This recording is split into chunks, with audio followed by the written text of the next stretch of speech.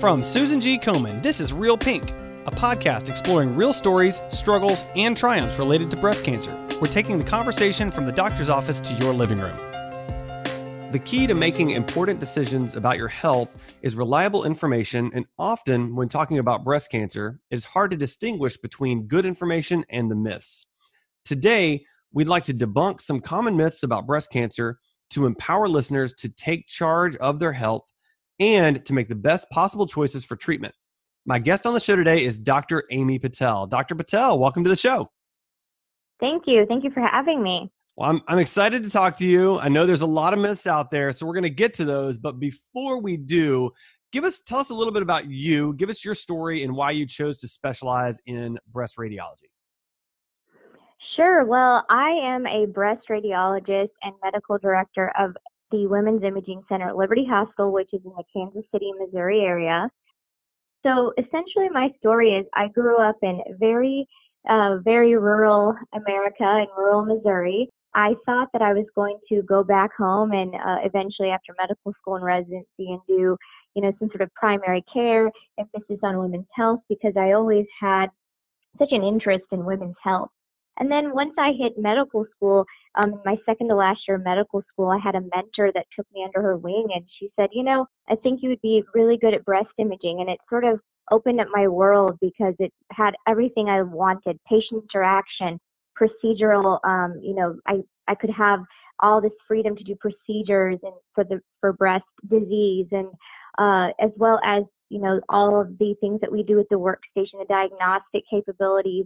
And it was just it's such a transformative field. Every year we're finding new things in the field of breast imaging, new technologies. It's very exciting. And so I ended up training in the Midwest, and then I actually went out to Boston, Massachusetts to practice. And I was working for Harvard. It was a wonderful experience, but I knew that there was such a need for subspecialized breast care, particularly in the Midwest and Right. where I grew up. So essentially, a really amazing leadership opportunity presented itself to me to come back to the area in which I was raised, come back to the Kansas City area to provide that care and to sort of lead this breast center. And consequently, we're now serving the entire Northwest Missouri in addition to where we are in sort of the North Kansas City area. So I really feel that I'm making an impact that I never saw earlier in clinical practice. And I think that's what we need to do as breast radiologists. If we have that subspecialized skill set, it's wonderful to be saturated in very big cities, but there's still so many areas in this country that are disparate and really need us to be there to help them and to save lives. That's right. I love what you're doing. It's really amazing that you're getting to do that and make such a huge impact. So let's talk a little bit about the common myths around breast cancer. So what are some of the most common myths that you hear about breast cancer in your practice?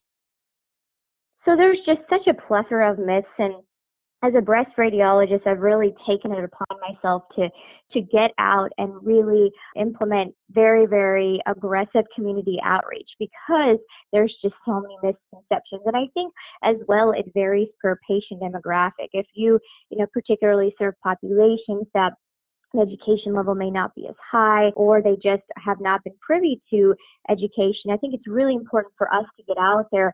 So I do a lot of lunch and learns and things like that, evening sort of events to really educate the public.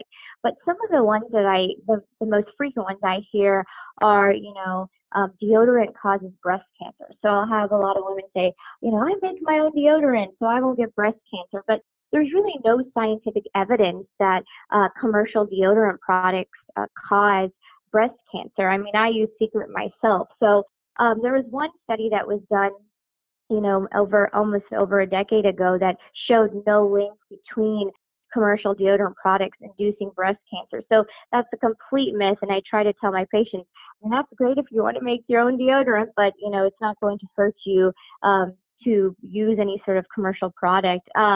Another one that I get a lot is, breast pain means I have breast cancer. But, Right. very little studies show a correlation between breast pain and cancer. Typically, and that's not to say that we don't see cases of women who have breast cancer and experience pain, but typically, some of those women have a more aggressive type of breast cancer. You'll see skin changes, things like that. So I try to reassure women. I always say, regardless, if you feel something is off, please get it examined. I'm not saying to disregard it, but, if you can come in and I can provide that reassurance that, we've evaluated you, there's nothing there, and then give them these statistics, then usually, it really assuages fears.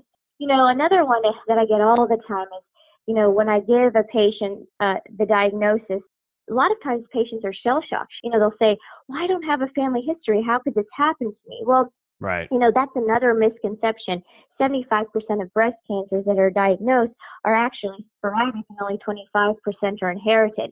And most, patients in the community do not know that statistic. So it's really important that we as breast radiologists let patients know that, and therefore that really demonstrates how imperative it is to have routine, annual mammography screening because of that. So, and then, another myth that I see, particularly in my part of the country, is thermography. Women go and get their thermogram and then they see something and then somehow they end up with me or one of the other, breast emitters, and that, they think that thermography is just as effective as breast cancer. But we know as a breast cancer community, the only screening tool with a proven mortality benefit is mammography.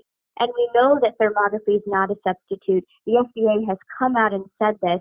Thermography does pick up on the heat that's emanated from the soft tissues of the breast. However, the problem with that is it only detects the superficial heat that's emanating off a breast. Well, where do most breast cancers arise from? Particularly in the more posterior, deeper parts of the breast. So there's upper outer, lower inner, and so it's not going to detect a lot of those breast cancers. So it's really not efficacious. And unfortunately, I do think people are profiting off of patients, saying thermograms are just as effective. So again, just another myth we have to get out there and educate the community about. That's right. Wow. That's a lot of myths. And I think you just debunked them all really efficiently. So I really appreciate that. That's great. You're welcome. Yeah. Let's talk just for a minute about diagnostic mammograms. So let's say someone gets called back to the doctor's office for a diagnostic mammogram, or when they present with a symptom and they go in, they have a diagnostic mammogram at the initial encounter. Often their minds go to the worst place. Can you educate us on any statistics or probabilities that are surrounding that? Yeah, so really, the majority of callbacks are going to end up, or callbacks meaning that the patient comes in for a routine screening mammogram, no symptoms, and then we see something and we call them back. The majority of those end up amounting to nothing. Either the exam ends up being negative after that full evaluation that day, or the patient may go on to biopsy and ends up being benign. So I try to get put that into perspective for women, and then particularly, you can really dice it down depending on the finding. So like, for example, an asymmetry is a one view finding, whether you see it on, one view called our craniocaudal view or one view called our mediolateral oblique. If you see an asymmetry, one view finding, your chance of it being anything is about 20%. And then it's even lower if it's on that MLO view, the mediolateral oblique, compared to the CC. So, there's so many little statistics with that. And then, right. But I do tell patients, if they do want more education on it, 1 in 8 women will be diagnosed with breast cancer in her lifetime, and 1 in 6 from the ages of 40 to 49. So it's important to address any symptom, or if you don't have a symptom, coming in for your routine mammogram, but just know that the majority of the time it's usually going to end up being nothing, and it's particularly nothing depending on what kind of finding it is that you're calling the patient back for. Right. Oh, that's great. So is it true that patients don't have time to get a second opinion because they must begin treatment as soon as possible? That is not true. So, typically studies at this time are demonstrating that you don't really see any sort of transformation particularly to a breast cancer, for about 60 to 90 days. Now, that doesn't mean that there aren't some breast cancers that can biologically progress a lot faster. Right. Obviously, if a woman has triple negative breast cancer, we know that those are more biologically aggressive cancers.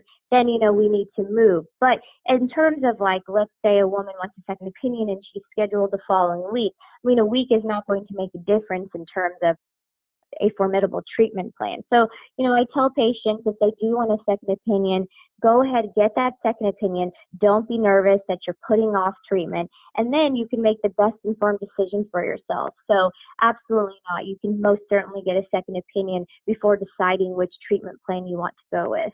Yeah, I love that. And I think that's smart. I appreciate you dispelling that myth. So the next misconception, it's a common misconception that either everyone diagnosed with breast cancer dies from breast cancer, or alternatively, that everyone diagnosed with breast cancer survives. Can you touch on that for us and just kind of give us the statistics around that? Sure. So bottom line to this question is early detection is so imperative. So we know that if you are diagnosed with a breast cancer and we can find it incredibly early on screening mammography where the tumor, the breast cancer, is less than a centimeter, their survival probability is greater than 95%. So they're not going to die of breast cancer. Typically they will die of something else in their life. And if that would be considered stage 1 disease, particularly a cancer that's about less than a centimeter. Now, right. Conversely, though, if you have a tumor that you present with that's over 5 centimeters, your survival probability really does plummet. And, especially if you have distant mets, you're at stage 4. The key to that is that, like I said, early detection. And that's why as a breast cancer community, we just come out so aggressively about it, because we know the statistics and we know if we can catch that breast cancer while it's millimetric, the patient has a much, much greater survival probability. That's great. I appreciate that. Okay, so more myths. It's widely thought that breast cancer only affects women over the age of 40, but I even know from hosting this podcast that that's not true. So can you talk a little bit about that myth as well? Absolutely. So in April of 2018, the American College of Radiology and the Society of Breast Imaging came out with new guidelines for above average risk women. And we recommend now in this country that any woman of any color is risk assessed for breast cancer before the age of 30, because we feel that at this time in this country, we are underestimating breast cancer risk. And then if you are risk assessed and you are deemed high risk, we are recommending annual screening mammography beginning at age 30, alternating every 6 months with supplemental screening in the form of breast MRI or breast ultrasound. So, we're really trying to get aggressive. Like I told you, that statistic, 1 in 6 women we diagnose with breast cancer from the ages of 40 to 49. There's still so much research to be done, particularly researching women from ages 30 to 39. And, consequently, what we're seeing in this country is there are states that are passing legislation to cover annual mammograms in high-risk women beginning at 30. Right. Recently, Colorado passed legislation where a woman from the ages of 30 to 39 has to be covered now for an annual mammogram if she is deemed high risk. So we recommend that the American College of Radiology, Society of Breast Imaging, the American Society of Breast Surgeons, all the subspecialty breast groups, we're recommending that you should be receiving annual screening mammography if you're an average risk woman starting at age 40 and continue to do so as long as you're in good health. And then now we're also recommending that if you are deemed high risk by 30, that you do start receiving regular surveillance starting at age 30. I will mention as well, if you particularly are already deemed high risk by the age of 25, if you're a BRCA carrier or something that would deem you high risk, CHEK2 mutation carrier, that sort of thing, then we do recommend annual breast MRI from the ages of 25 to 29 as well. Wow. That's really good information. And I think, it's never harmful to get checked, right? So I think a lot of times, people put it off. They don't feel like they need to, but it's certainly not going to hurt to get checked, right? Absolutely not. Like I say, regardless of what age you are, please get evaluated. And particularly younger girls or younger women, we know that typically if they do feel a lump palpable, if there is a mass, there's typically going to be a benign mass called a fibroadenoma, but it's important to get checked because we do unfortunately see breast cancer in young women. I remember when I was a breast imaging fellow at Washington University in St. Louis, I had a 21-year-old African-American female with breast cancer. So, definitely do not neglect your body. Get checked out. Majority of the time it will be nothing, but it's important just to get evaluated and have that additional reassurance. That's great. Well, Dr. Patel, I have one final question for you. What words of advice can you offer those that have a breast cancer diagnosis? Well, the words of advice I'd like to offer is that you're not alone. I think that whenever a woman is diagnosed with breast cancer, they're just so beside themselves, and their mind is just racing. There's so many, things involved. And I just try to reassure them that you're not alone. There is a village of physicians, of, patient advocates here to help you. And I really try to impress upon particularly my patients, really, utilize our Nurse Navigator. Breast oncology nurse navigators really are in my opinion, they really are the glue of breast programs. And they just provide incredible support and resources for patients. And oftentimes, the breast oncology navigator has even a more formidable, stronger relationship with the patient than the breast radiologist, the breast surgeon, the oncologist. It's pretty incredible to see. So I try to tell patients, you're not alone. We are all here to help you to get you through this. And we're going to devise a formidable treatment plan, to hopefully kick this. And so, and particularly, if it's a woman who has an early breast cancer or something like that, you just have to provide reassurance that we can get this, knocked out. Obviously, if it's something that's more advanced, we use some sort of language, or at least I use some sort of language like, we're going to do the best we can. You're in the right place. Just providing that reassurance that they're not alone and that we're here to guide them through their breast cancer journey. I think it's just so important. Yeah. Wow. That's fantastic. Well, Dr. Patel, this has been amazing. I think in a very, very short amount of time, you have dispelled a vast number of myths, and I am very appreciative for that. Thank you so much for joining me on the show, and I'd hope that we can do it again sometime. Yeah, absolutely. Anytime. Thanks so much. Thanks for listening to Real Pink, a weekly podcast by Susan G. Komen. For more episodes, visit realpink.komen.org.